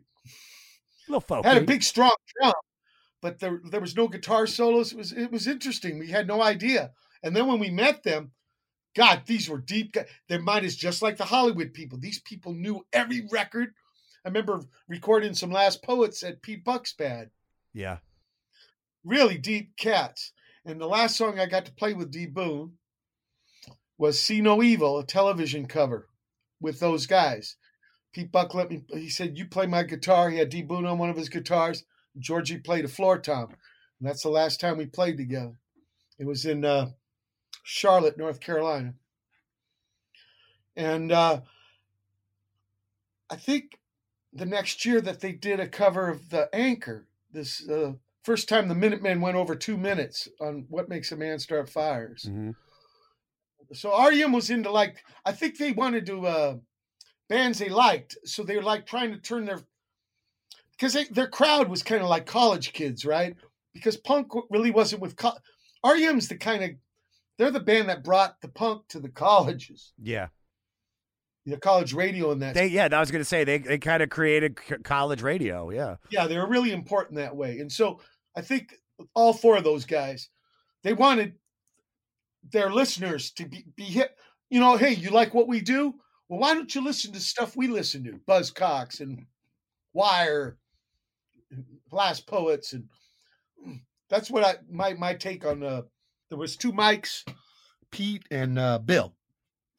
Good guys, really good guys. You know, didn't know that was going to happen and stuff. You know, but we're that was a whole weird experience too, man. Not those guys, but the organization around. And we took a lot of abuse. But we thought that's just the way it is. And that's why we got involved with the movement, because Big Rock was stupid anyway. Well, you said you took a lot of abuse. Can you expand on that? Yeah, like this, like the crew. Oh, we want $25 to load your gear, $25 for the here. We're only getting $250. I mean, there's nothing to do with the band. Okay, they weren't aware of this. There's a production manager, road manager, this manager, you know, assistant hair tech, all this clowny stuff, and they ended up firing all these guys except the one tech guy named Microwave, because they found out about this. They made a line on the stage called the Geek Line. We were allowed to cross. One time we heard him do a Creedence. You know, when I met D Boone, he only knew Creedence. So we went and did 5 Creedence this one gig at the Fox Theater in Atlanta. Man, we got read the Riot Act. I don't want you ever to play in a cover without.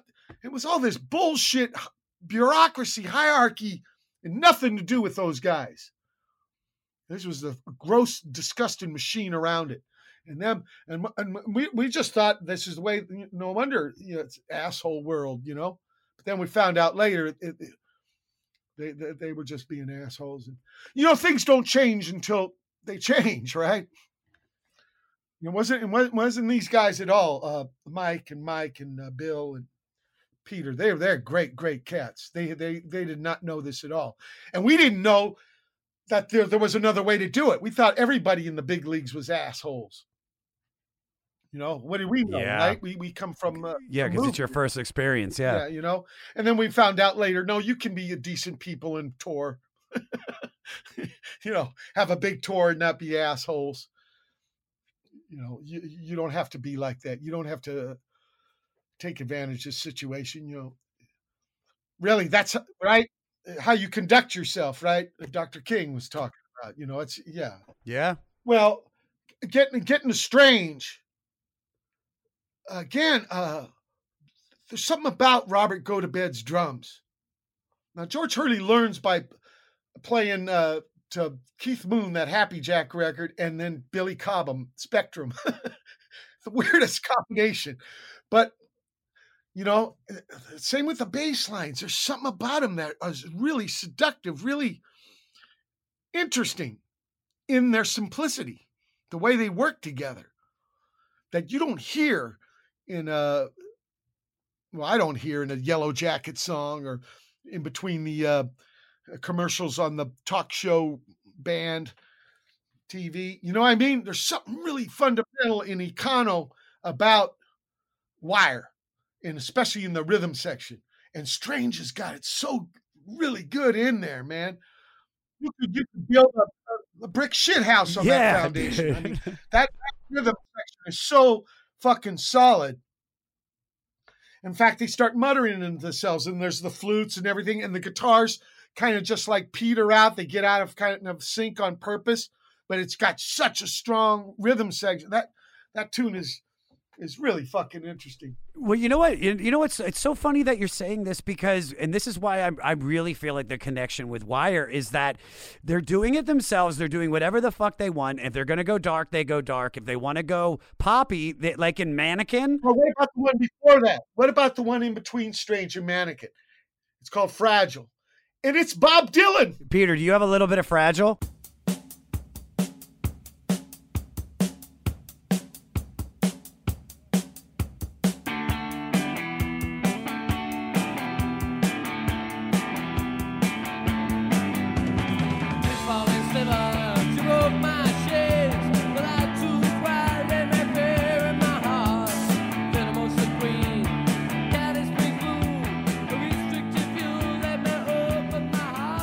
Dude, that is fucking Bob Dylan, dude. I didn't even think about that. Find me a nail so I can hang my heart. Hang my heart. I got feel inside, scorching wet lands, neat and precious hands. You know, it's got some Bob Dylan. I mean, and they're as far from Hibbing, Minnesota. You know, that just shows you the universality of music. You know, it's a wonderful fabric to connect the human species, especially as fucked up the humans can be. Oh my God, I completely agree with you. They're the fabric like a good flannel, man.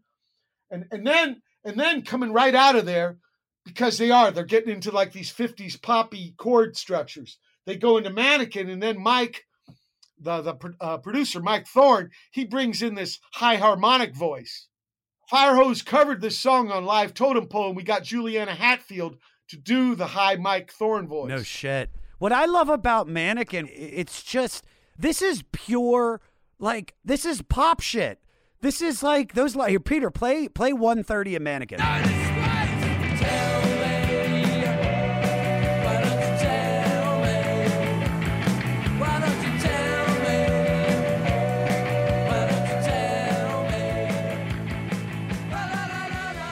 Oh my fucking God. It's like, dude, this is like the most pop shit on the record, and it doesn't come off pandering for plays. It feels like it was on purpose. It's like, dude, it's like almost there. Actually, he's pleading.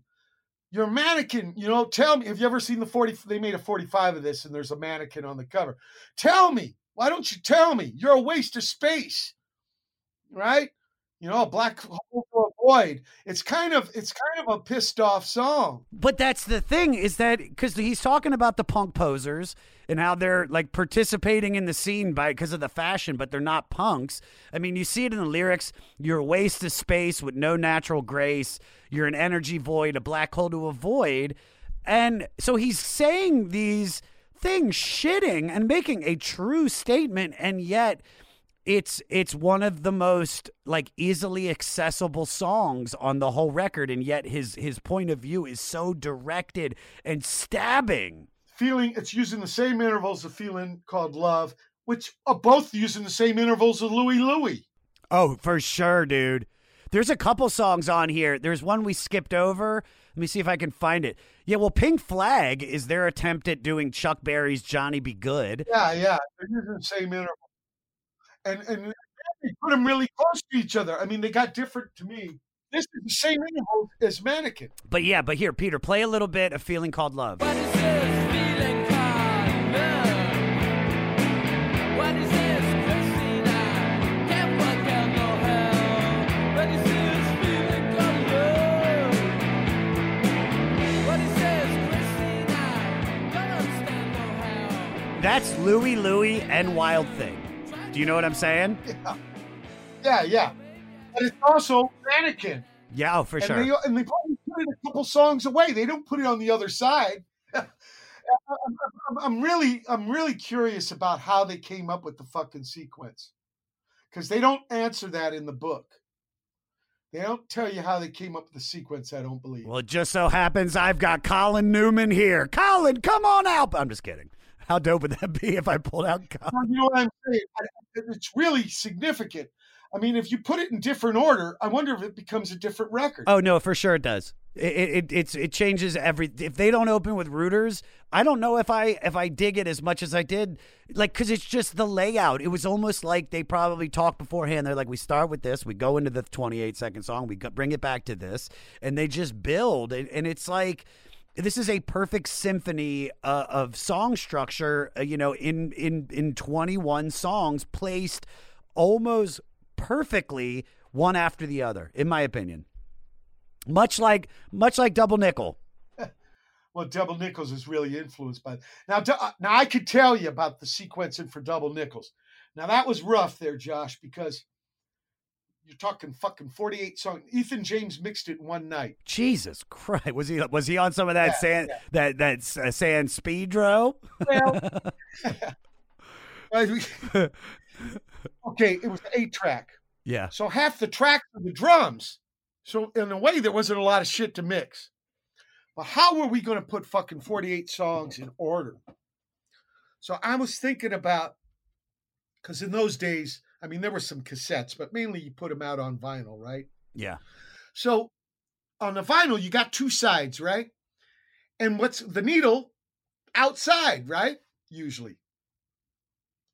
So that's probably where you want your best songs.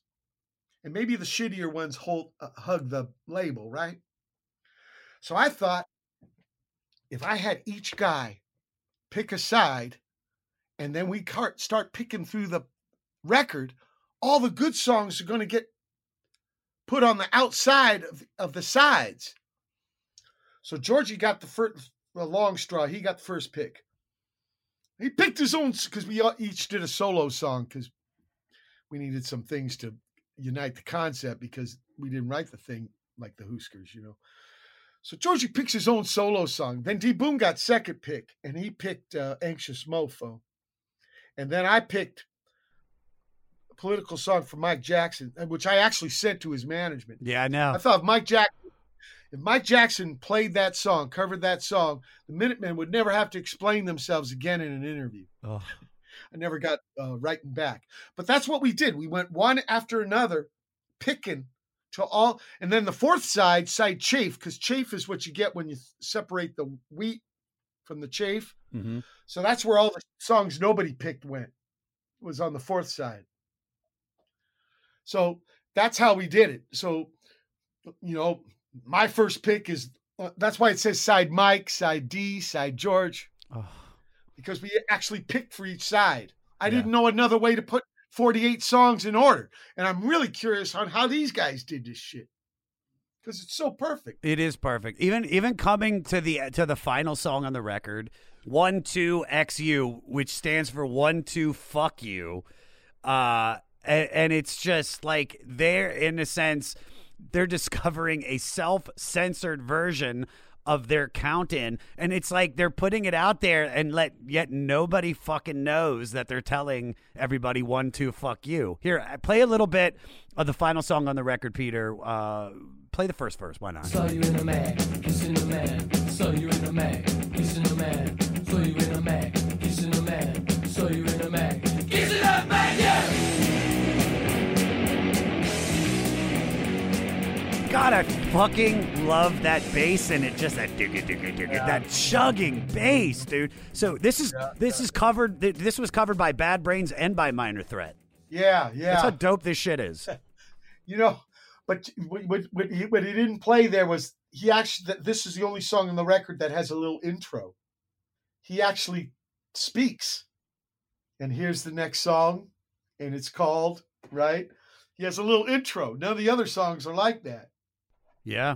So in a way, again, it's the fourth wall. He looks into the camera, right? You're not supposed to do that in Hollywood, right? You don't look into the camera. No. Right? Charlie Chaplin did in that movie where he spoke. You do if you want to freak people out. You got to break the fourth wall, dude. You got to break the fourth fucking wall. Break the fourth fucking wall. And this, you know, we didn't know fags were cigarettes.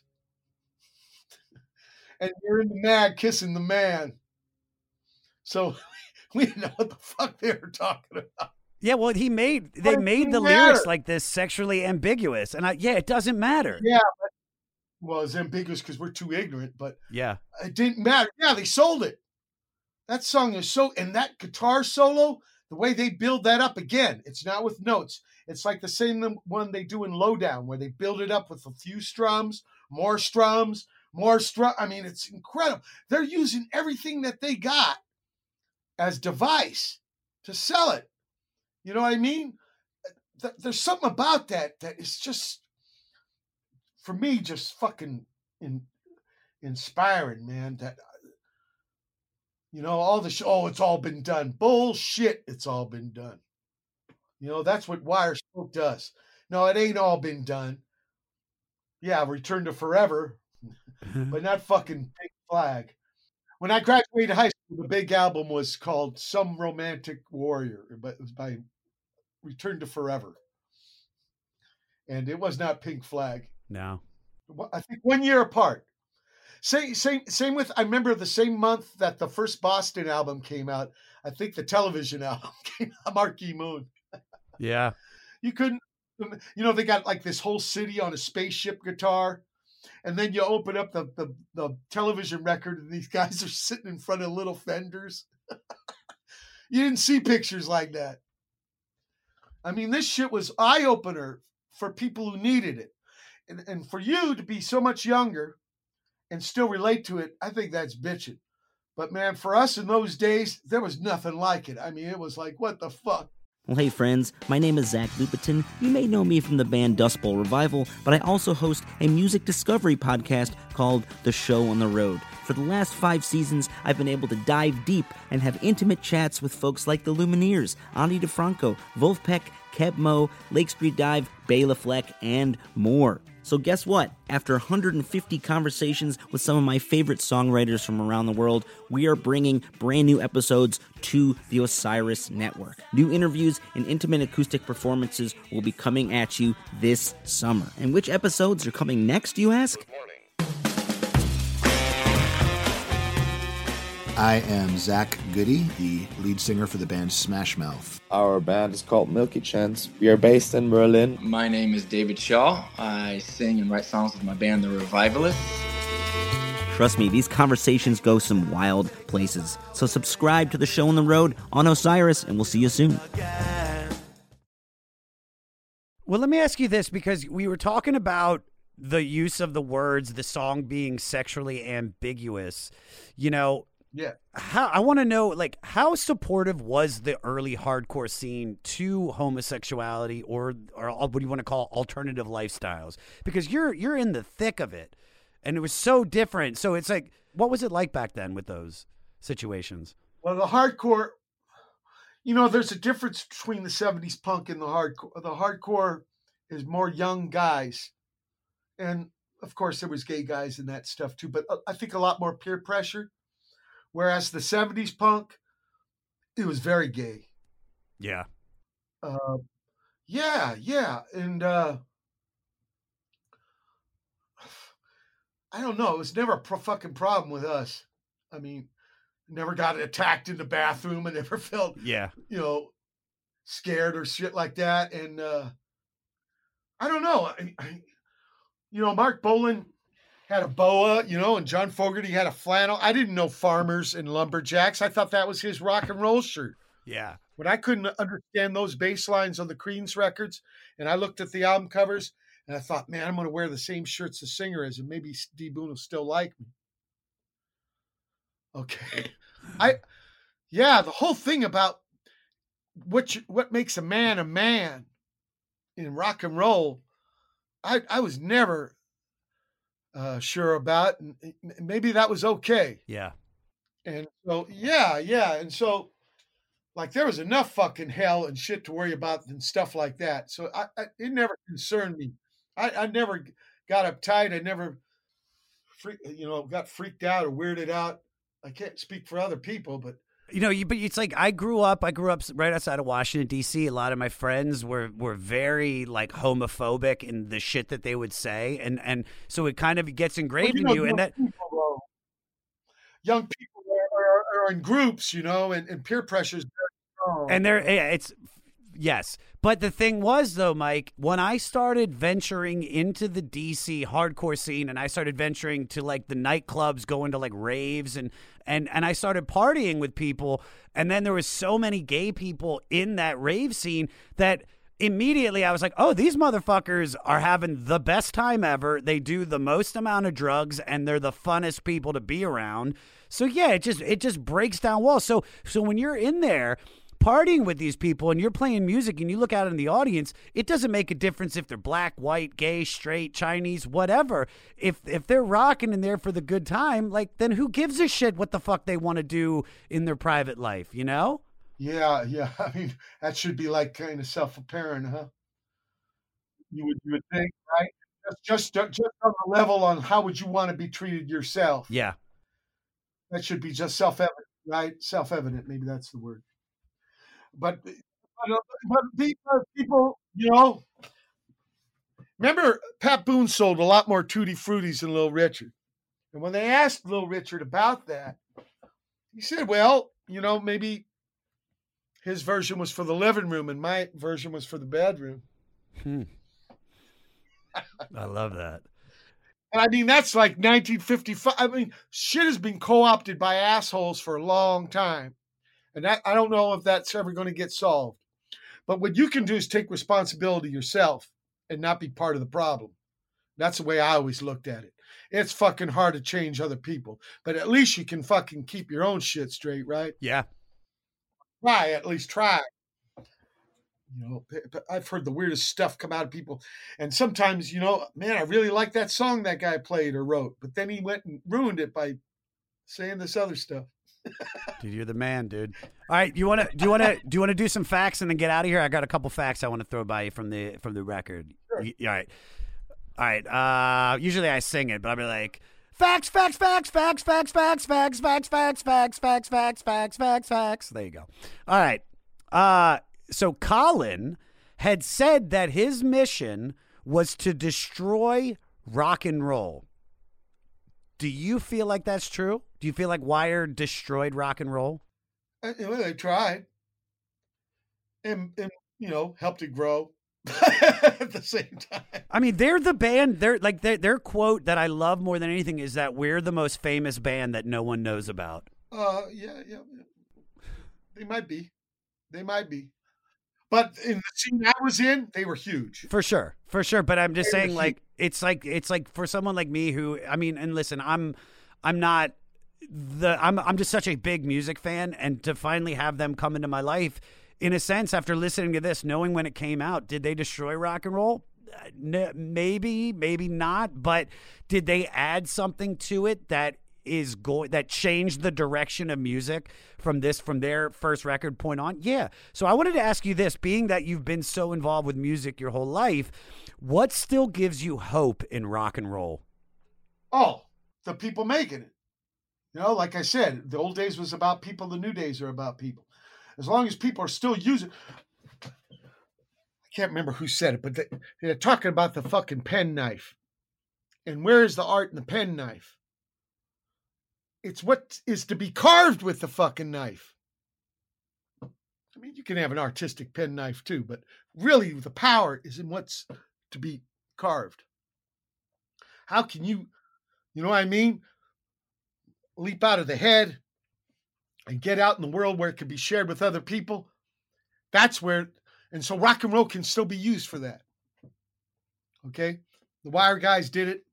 Wire guys helped. Minutemen guys realize this. Urinal guys. You know, there's certain bands like this, they help them realize this, that rock and roll or whatever music can be a means. You know, it can be a means. And really interesting, you know. And when you get an understanding like that, huge burdens and shackled chains like genre, right? Yeah. Labels, bins in the chain store. What bin does it go in? Like, that's the fucking drama. Yeah. Right? What bin do I have to put it in? I remember old days, we'd always be in the import. Why? We're from this land. Oh, because that's where the punk records go. You know, that's just this bullshit. That's bullshit. I know, but this is the reality on the dealio, okay? And sometimes, you know how tires work on a car. You got to have some friction or that tire's just going to spin. So maybe you need some of this kind of, you know, how fertilizer works, right? It's weird about sometimes you need some kind of pushback. So maybe that's part of it. I don't know. You know, the wall's there because I pushed against it. I just didn't agree it was over there. I actually put my hands on it. Oh, wow, I found some hinges. It actually opens. But, you know, I had to put my hands on it. And that's what the Wire guys, you know, yeah, they're conceptualists, but they got their hands dirty with the idea of making a band. And the great thing is they didn't make a rerun. They didn't milk it. They didn't flog it. And once they made Pink Flag and some singles, they went on to Chairs Missing. Then they went on to 150. You know, they never, until like, if they've looped back on themselves, it's kind of now, right? Yeah. Like 30, 40 years later, which I think is okay. You know, as long as you're not trying to sell people Happy Days. Fonzie and Potsy. I remember my pop saying those were not fucking Happy Days. Yeah. But it was using it as a means, and that's what they were doing. I think what Colin was talking about was more idioms and cliches. He didn't want to, because he wanted you to listen to the band. He didn't want it so dismissed, Maybe that's why. They wanted people to pay attention. No, and they did. I mean, I definitely did. All right. Next fact. The 1995 song Connection from Britpop band Elastica clearly borrowed from Three Girl Rumba in its intro and got them sued. So I want to play the intro to Connection by Elastica. Peter, play that.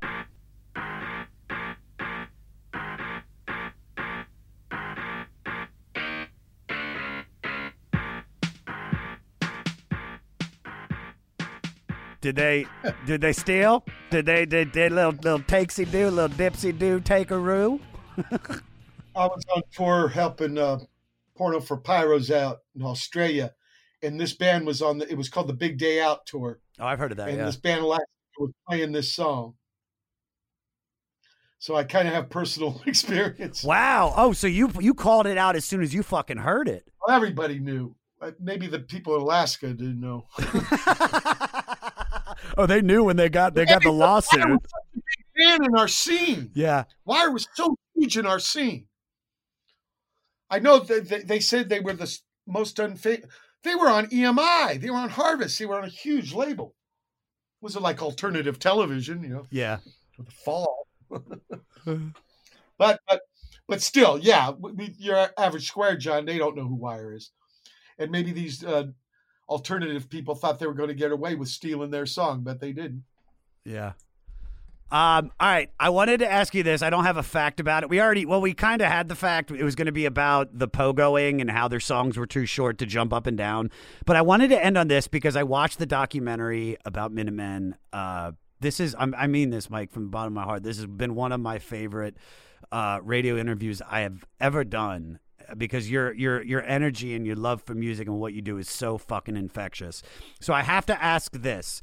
With so much raw energy and unfocused anger at Minutemen shows, what's the craziest thing ever thrown at you on stage? First time we played Vienna, open up for Black Flag. All the power goes on. Oh, shit. First note of the first song. And it comes back on, and someone had thrown a whole cup of piss in D. Boone's face. Oh my God! And I was covered with used rubbers. What, you put them on there, or somebody they threw them at you? I don't know, 8 or 9 of them. They're stuck on my base, on my arm, and yeah. So somebody put in a little effort. But I've been hit with all kinds of shit. The worst shit. I mean, that was funny in a way. Yeah. But worst was batteries. Yeah, they fucking hurt. Oh my God. D batteries. Yeah, dude, a AAA you could take, but a D battery or a 9-volt, you're fucked. Paper sacks that rip, and so you smell the shit. Oh. But getting hit with fucking batteries, that's the worst. Oh my God. Mike, I mean this from the bottom of my heart, dude. I had so much fun talking to you today, brother. This was so great, especially after doing Minutemen last week, to have you on for this.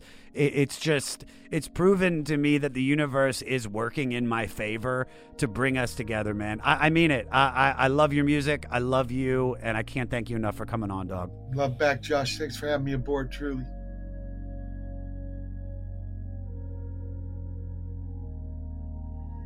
What did I tell you? What did I tell you, everybody? The one and only Mike Watt.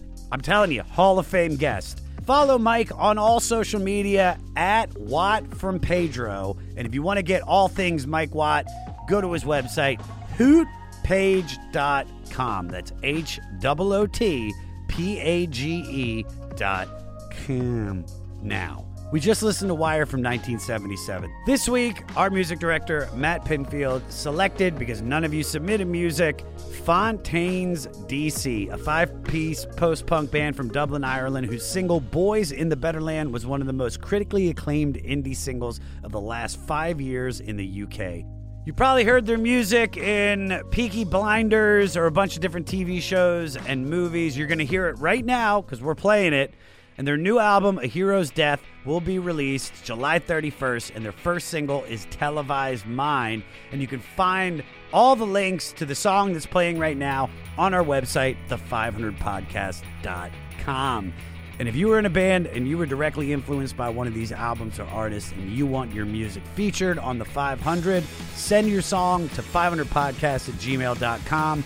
Make sure you put the album and the artist that influenced you in the subject line. Next week, it's Eric Clapton week as we go deep into his 1974 solo record, 461 Ocean Boulevard. It's a Wang Zuki. Mainline Florida is going to blow your mind. Do your homework. Stay fleecy. Oh, yeah. Dougal, Dougal. Saying sister, sister, how I missed you. Let's go wrist to wrist and take the skin off of a blister.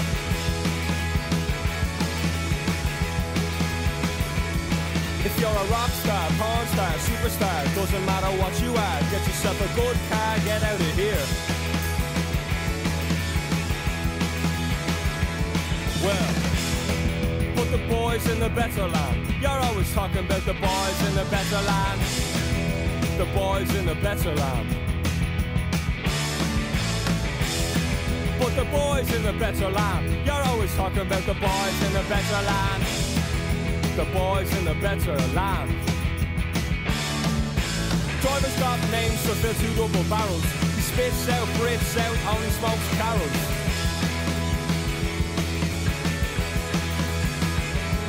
And he's refreshing the world in mind, body and spirit. Mind, body and spirit. You better hear it and fear it. Oh, that's the spirit. Saying sister, sister, how I missed you. Let's go wrist to wrist and take the skin off on with this there.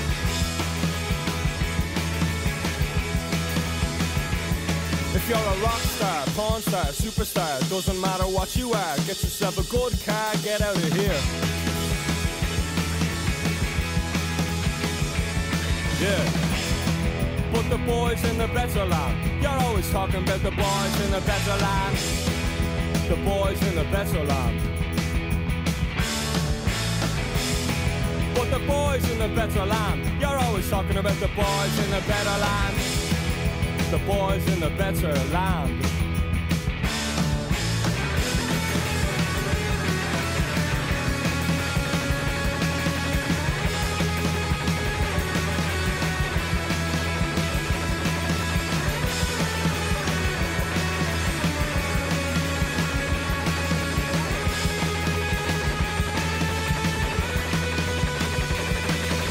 Driver's got names to fill 2 double barrels. He spits out, breathes out, only smokes carols.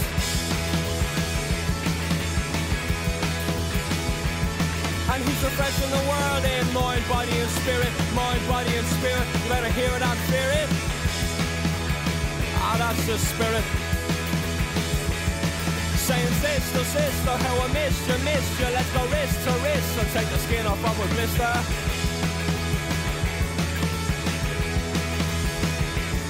If you're a rock star, porn star, superstar, doesn't matter what you are, get yourself a good car, get out of here. Yeah. Put the boys in the better land. You're always talking about the boys in the better land. The boys in the better land. Put the boys in the better land. You're always talking about those boys in the better land. The boys in the better land.